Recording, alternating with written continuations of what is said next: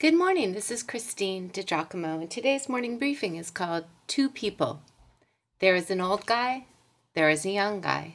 Both are Christians, both are controversial. One has violated scriptural truth, and maybe the other has too. Let's start with the old guy. He has predicted that Jesus Christ is coming back next Saturday, May 21st, to judge all of humankind and to gather up the faithful. That, friends, is contrary to what Jesus said about his second coming. He said, "No one knows about that day or hour, not even the angels in heaven nor the Son, but only the Father." And that from Matthew 24. Funny thing is, this isn't the first time Harold Camping has named a date for Jesus' return.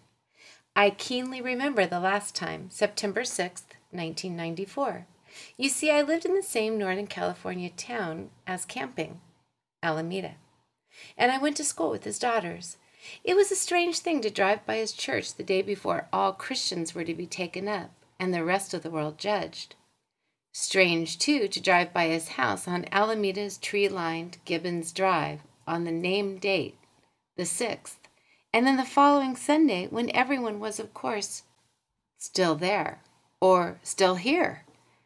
Beware of false prophets, Jesus said. And now the young guy. There's a new book on the shelves that is rocking the Christian scene, written by controversial Michigan minister Rob Bell. I read his book a couple months ago now, but didn't feel particularly compelled to write about it until now. Time calls it a new holy war in Christian circles and beyond. The book is titled Love Wins, and it fits right in with what Paul has us thinking about in Romans 8 and 9, the whole matter of chosenness. Are any chosen? If so, who? If not, why not? If not them, what did they do wrong? Or are all chosen? I quote, "God loves us. God offers us everlasting life by grace, freely, through no merit on our part, unless you do not respond in the right way. Then God will torture you forever in hell." Huh? End quote. Well, Mr. Bell, it's not quite that terse in the real world. After all, God equipped us with the ability to choose Him, to choose life from the very beginning till our very end. Bell puts the reader through a maze of questions. Questions generally are good, I believe. Jesus himself often asked questions, and he answered questions with questions.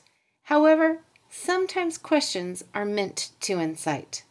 I do believe that Bell means to stir it up. He discusses heaven and hell and how we think of both of them. I quote, "Eternal life doesn't start when we die. It starts now. It's not about a life that begins at death. It's about experiencing the kind of life now that can endure and survive even death." Well, a funny thing happened on the way to leaving the gym this morning.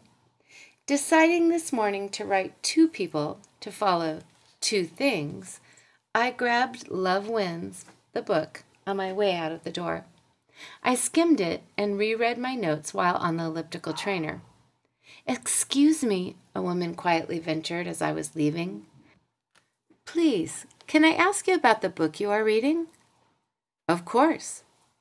"What do you think of that book?" Then she proceeded to tell me why she asked. That her mother-in-law had given her the book, Love Wins, following the death of her husband, the gym lady's husband, the son of the book-giving lady. She wanted me to see that my husband still had a chance to receive God after he died. Come to find out, her husband had died after asphyxiating on an olive while drunk. Her pain, naturally, was still palpable. Well, we had the opportunity to talk for a while. She said, "Do you know that someone told me that my husband couldn't possibly be in heaven because God doesn't allow drunks into heaven?" With that, my heart sunk, and then started pounding rapidly, all in a matter of moments. "I am so sorry that anyone said something like that to you. That is not the heart of God." I looked long into her eyes, hoping she would believe me. "And that is why Bell wrote this book. It is not ours to judge whether someone is in hell or not." "Oh, I'm so sorry." Yet sanctimonious religious people, some calling themselves Christians, do that all the time. So, while Bell asks some provocative questions and uses inflammatory language in some instances, while he plays the Christian scholar trump by referring to the Greek language in which the New Testament was written and the Hebrew language in which the Old Testament was written, thereby leaving the average reader with no recourse or ability with which to refute his statements, I believe he makes a couple very valid points. One, whether or not someone lives out their eternity in heaven or in hell is not our judgment to make or pronounce. Two, there is so much that we humans do not know about the undying love of God and his relentless efforts to win the heart and soul of mankind. Perhaps, in the end, love does win, and God makes a way for all to come to him. Wouldn't that be wonderful? Two men, Harold Camping and Rob Bell, both who cause us to stop and think, which is not a bad thing at all. Two men who cause us to go to Scripture to see what God has to say, because after all, he has the last word.